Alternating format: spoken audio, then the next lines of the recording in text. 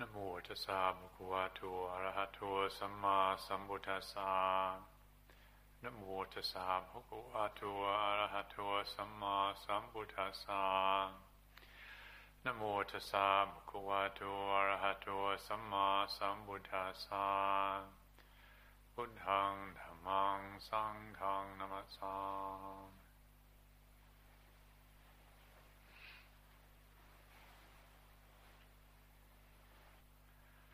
I'd like to talk this evening about Dhammapada verse number 14, which many of you will have looked at your calendar page and seen that that's for the month of February, Dhammapada verse 14, with a very nice illustration of Ajahn Kevali, Wat Nana chant.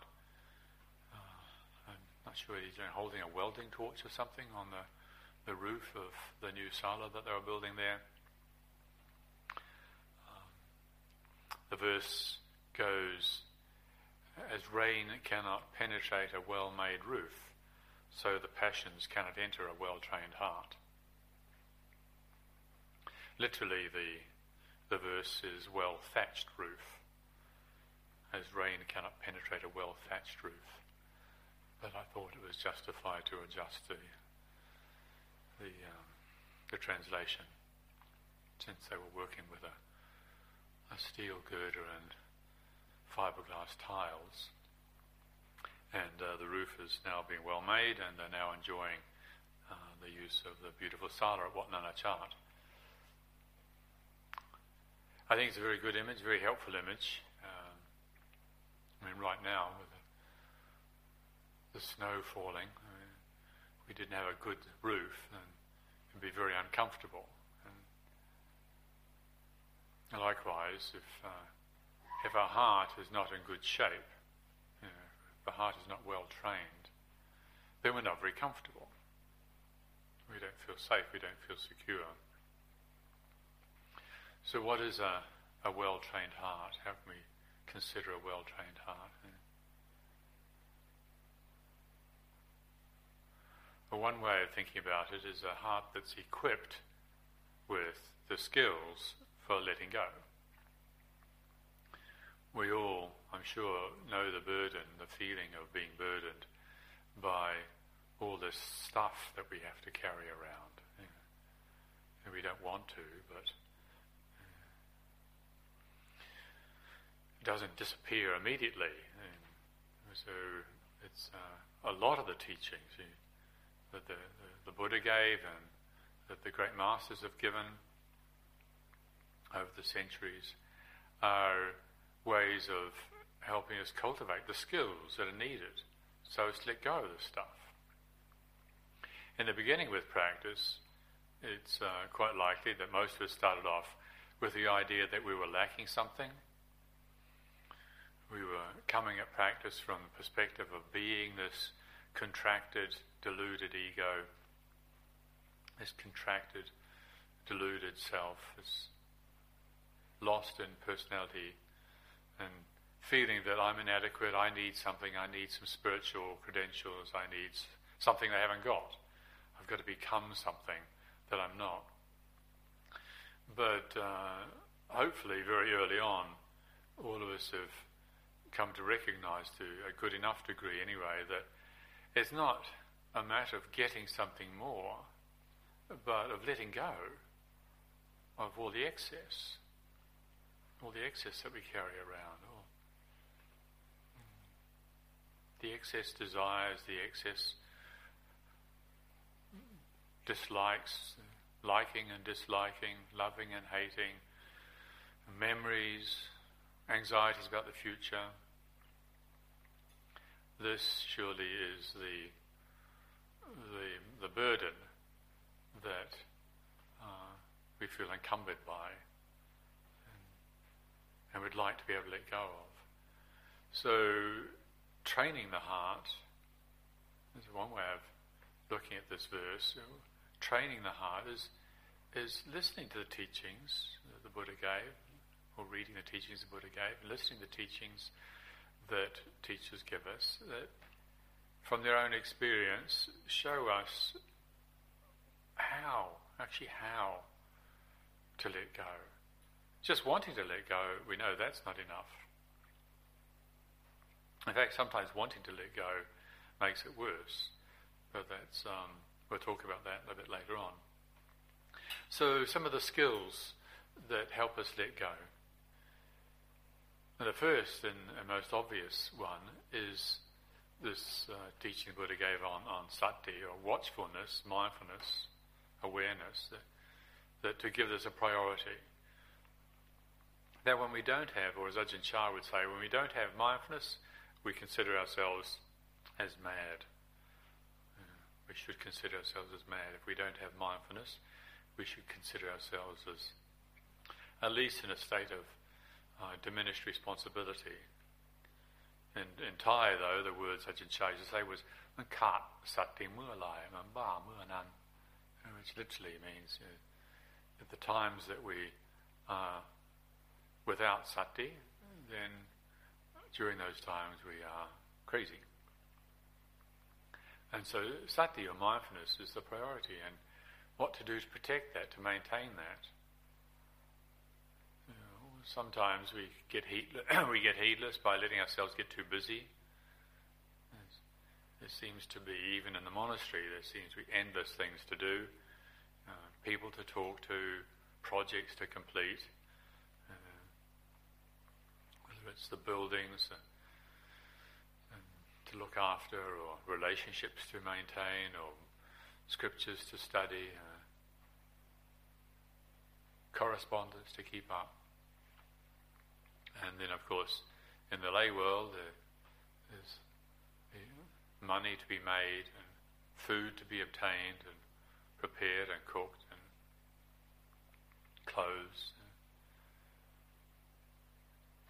So there's no end, actually, to the activity we could get ourselves caught up in, but it's wise, it's skillful to keep it simple in support of mindfulness. To see, like, mindfulness is like a basic ingredient. It's like an element, if you like, that if we don't have this element in our diet, we get sick. If we're missing it, then we're going to get sick. If we don't have mindfulness, then we really don't have anything much going for us in practice. So to really make that a priority, to understand that. And then how does it feel when we exercise mindfulness? How does it bring about letting go? Well, sometimes that's all that's needed. Whether it's a meditation or in daily life, some passion flares up, and all we've got to do is be alert, be mindful, look at it, and that's enough. It's just enough to look at it, to see it. To simply see it can be enough. If mindfulness is strong and well prepared, then we just look at it and letting go happens. That's enough.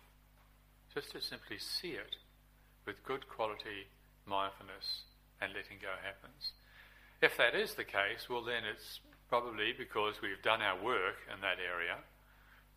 We've investigated, we've come to understand whatever the particular passion is, and so mindfulness is well informed and prepared, and letting go just happens. Either that, or it's a mediocre level of passion. It's not anything of any great consequence.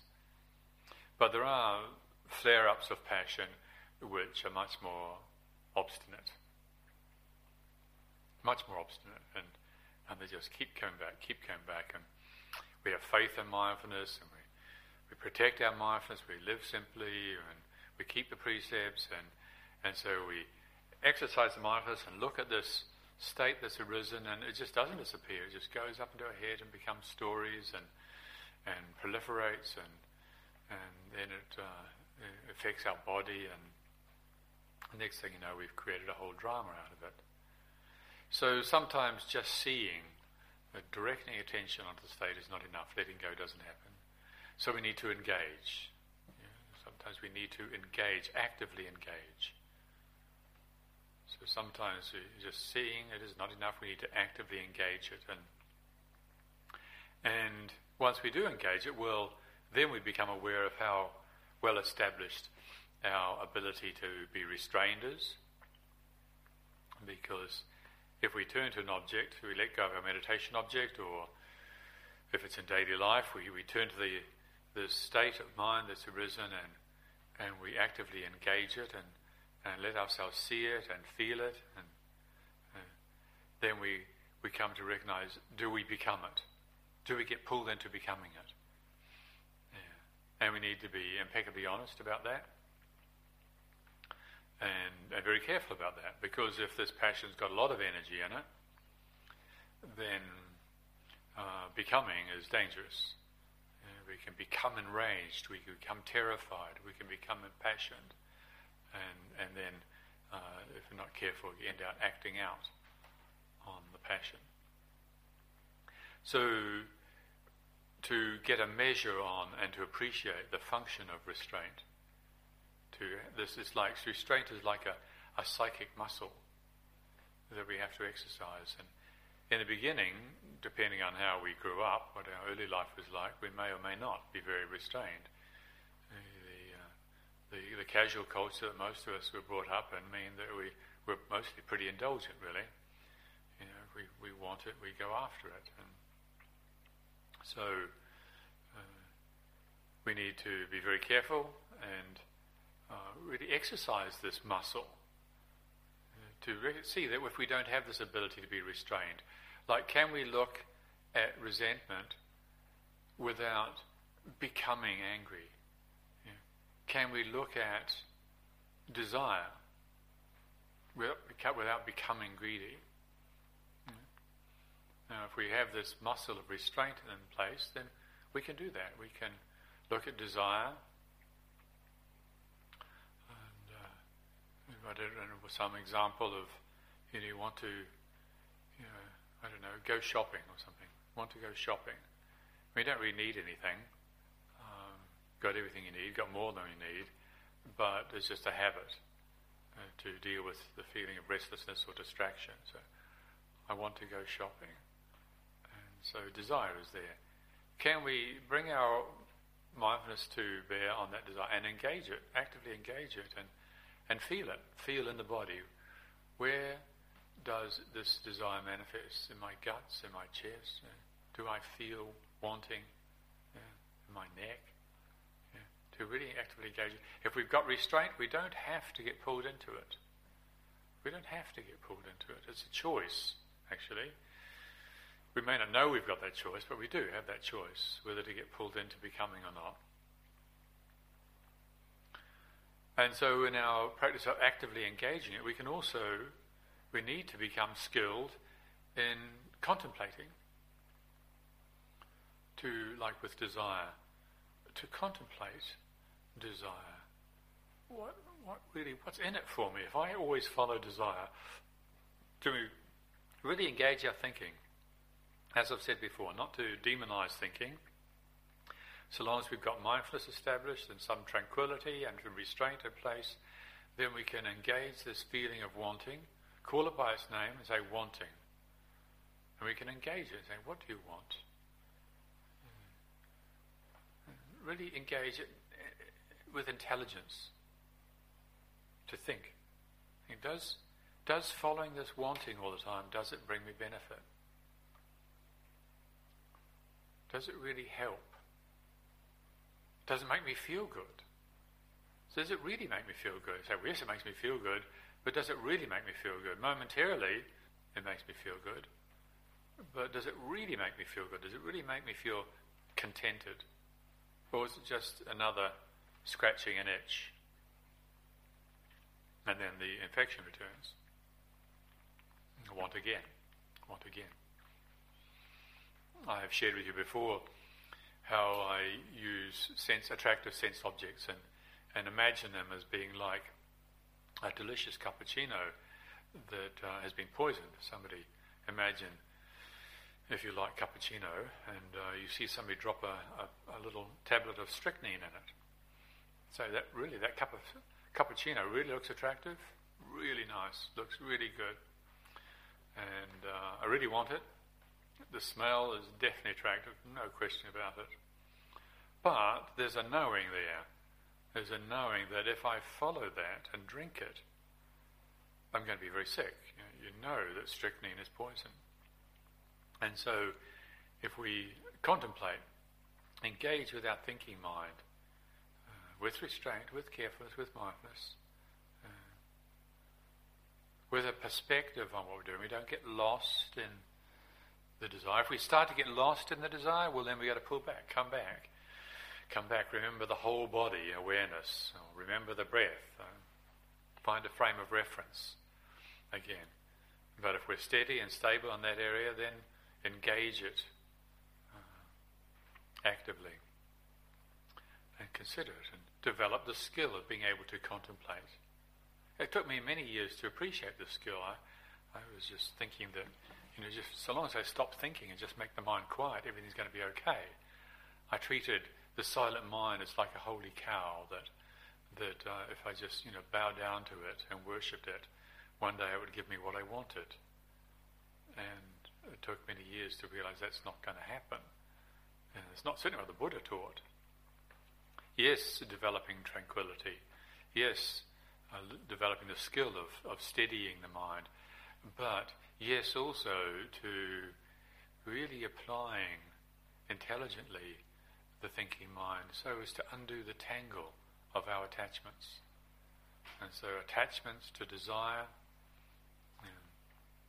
attachments to ill will, to engage the thinking mind, engage our contemplation, not being pulled into it. If you're being pulled into it because your heart rate increases, you start sweating and you lose perspective.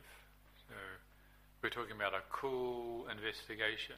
Doesn't mean to say you're totally cool, but there's a boundary there, there's a point there where if you go past this, then you get pulled into the vortex of the passion. And as the passion enters the heart, like the rain entering a badly made roof. A poorly trained heart, the passion enters it.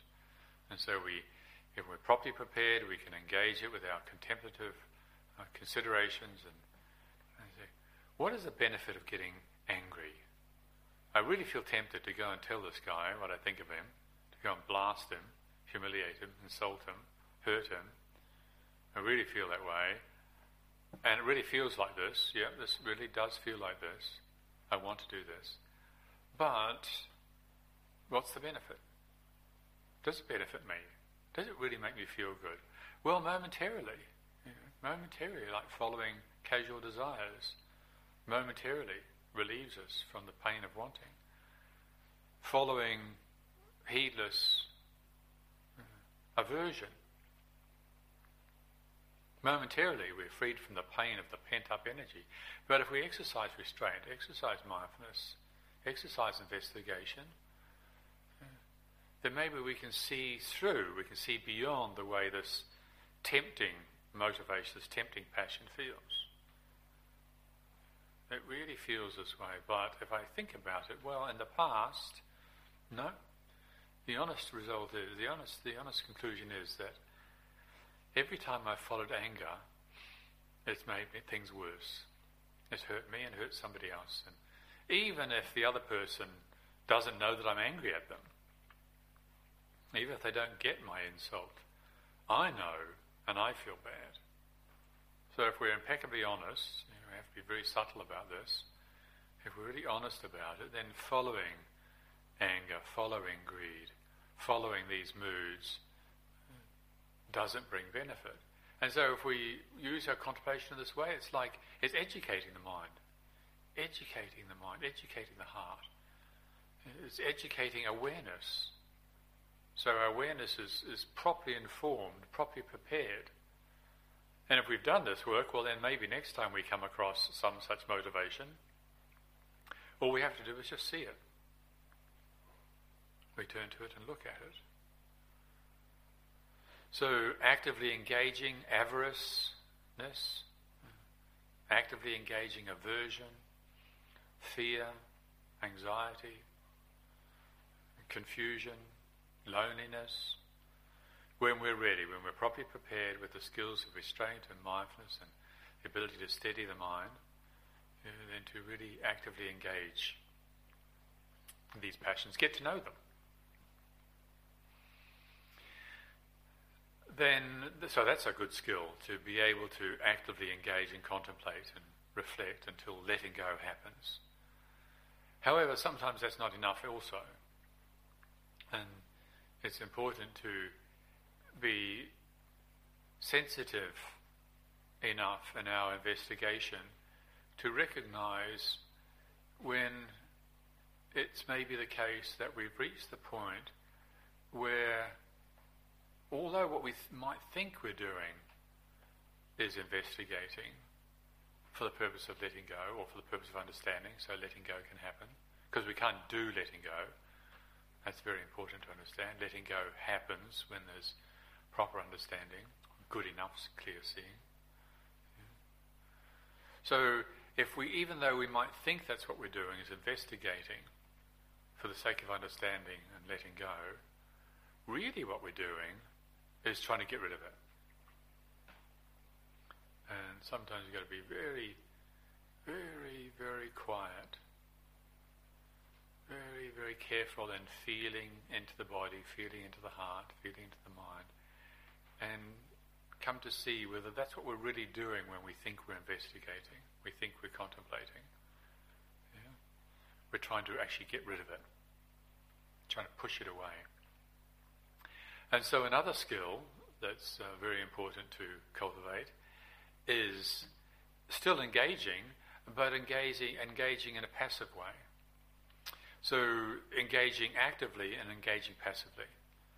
Like a few weeks ago, I spoke about that Tai Chi exercise of pushing hands, being assertive and yielding, assertive and yielding.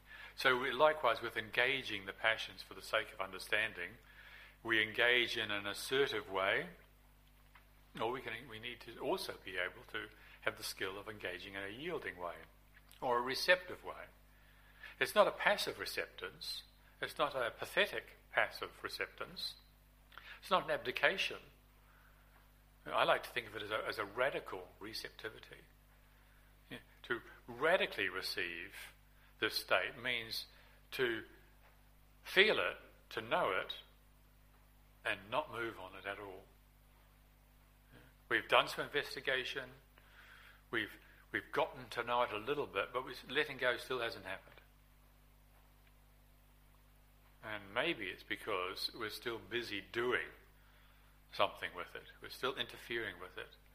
And this is so common, this is so normal for us with our compulsive interfering minds.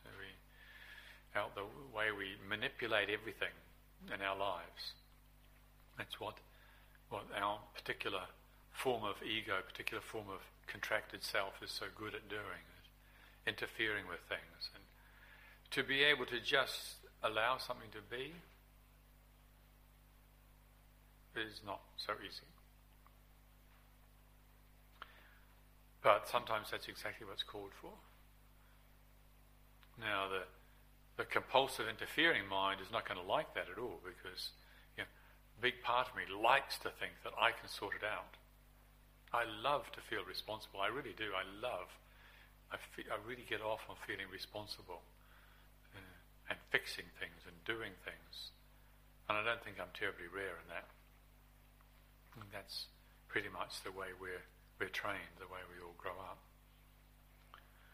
But if it's compulsive, then it can be the very cause for letting go not happening. That sometimes what's called for when there's a state obstructing clarity, obstructing peace, we feel obstructed in some way, then what we need to do is just to receive it as it is and not move at all. To not engage actively at all, not say anything. If we say anything, then maybe what we can say is no judgment, or no view, or no position. Because if we have no position, we're not moving. We're not for, we're not against. We're not for, we're not against. It's easy to be for or against stuff, But one of the reasons why we can't let go of all of our stuff is because we're so busy being for and against. We can even make a spiritual practice out of being against all sorts of stuff. But so long as there's somebody taking position against stuff, there's still a me here causing trouble. There's still a me here hanging on to a view, a perspective. And so after we've tried our other skills and letting go hasn't happened, then this is really worth considering.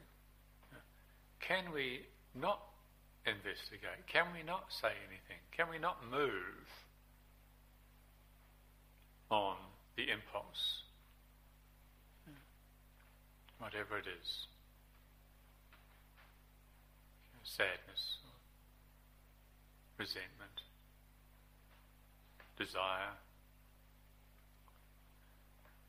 It's easy to have an opinion about these things, but sometimes it's useful to experiment, to practice with trying to not have an opinion. And then, if you say no view, no opinion, no position, if you say something like that, and then feel that, but what if, that, I've got to fix it, I've got to do something, that's worth seeing. That compulsive, interfering busybody that always wants to be there, that could be the very thing that's getting in the way of letting go. And it is, I use radical receptivity, because it is radically different from the mode of engaging that we're used to.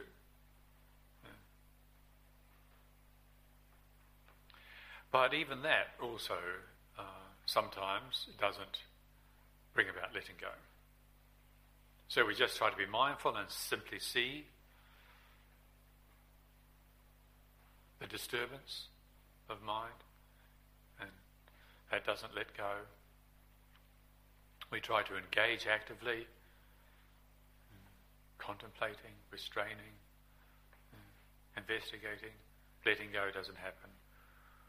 We engage passively, or in a way of receiving, simply receiving the state, the condition, and letting go doesn't happen. And then the most precious and perhaps the most important skill or tool in our toolbox that is absolutely essential is the willingness to be patient. That patient endurance, despite what we might think and feel, is not a soft option. And again, it's subtle from one perspective. From the hyperactive, interfering thinking mind perspective, it is subtle, because the hyperactive thinking mind always wants to be doing something about things, always wants to be taking a position for or against, right, wrong, good, bad, should, shouldn't, interfering and trying to make things right. And to a certain point, we need to become skilled and exercise that, but only to a certain point. And if we see that letting go doesn't happen, well, then we need to take it to another level. And so when none of our skills work, when none of our tricks works, when none of our efforts actually bring about letting go, then we need to be willing and be prepared in advance, to be prepared to value patient endurance. Again, from the hyperactive, compulsive thinking mind, patient endurance just seems weak. I want to be able to do it. I want to be able to fix it. But you'll read throughout the Buddha's teachings how much he praised patient endurance. So one aspect of patient endurance, the cultivation of patient endurance, that is worth considering is that the Buddha said it's absolutely essential. And I was reading some quotes of Ajahn Chah's teachings the other day, and preparing the calendar for next year, actually. Although we're talking about this year's calendar tonight, I was already getting next year's calendar ready. The printer wants it well in advance, and so one of the Dhamma quotes that I was using from the teachings of Ajahn Chah was just this point, that patient endurance is most important. And so the Buddha said it, Ajahn Chah said it, all the great teachers say it. And so so we can accept that as, with a reasonable degree of confidence that that's a fact in the spiritual life. Patient endurance is necessary. What's also a fact, and worth thinking about, is that we can't and don't develop patience when we're having fun, when everything's going absolutely swimmingly, when we're having a really, really good time. We're not being patient. And we may be developing other aspects of the path, but when we're having a great time, we're not being patient. So, one, we need to develop patience. It's absolutely necessary, absolutely essential. And two, you can't develop patience when you're having a good time. So this is worth bearing in mind. This is not just putting a positive spin on it. It's really a way of aligning ourselves with this transformative power. We know we've got too much. We know we're burdened with all this excess from the past, excess ideas and fantasies about the future, and excess reactivity to the now. And we want to be able to drop this burden. We'd like to be able to let go of it. Well, patience endurance is one of the most important tools. And that when we're having a bad time, this is the very, very time, the only time that we can develop patient endurance. So to do whatever it takes to address our thinking on that. Just to say the word patience, it sounds weak to me. The word's got a very negative connotation. But to change our thinking about it, to really, really internalize the conviction. I find the word endurance actually more useful than patience. To patiently endure, to gently endure, to kindly endure, to carefully endure, to mindfully endure, and trust that letting go will happen. So, in considering this Dhammapada verse this evening, as rain cannot penetrate a well-made roof, so the passions cannot enter into a well-trained heart. There's one way of considering what training amounts to, is equipping ourselves with these skills. We don't know what our karma is. We don't know how long it's going to be before letting go happens. But what we can do is build the confidence in the skills with which we approach the task. So thank you very much this evening for your attention.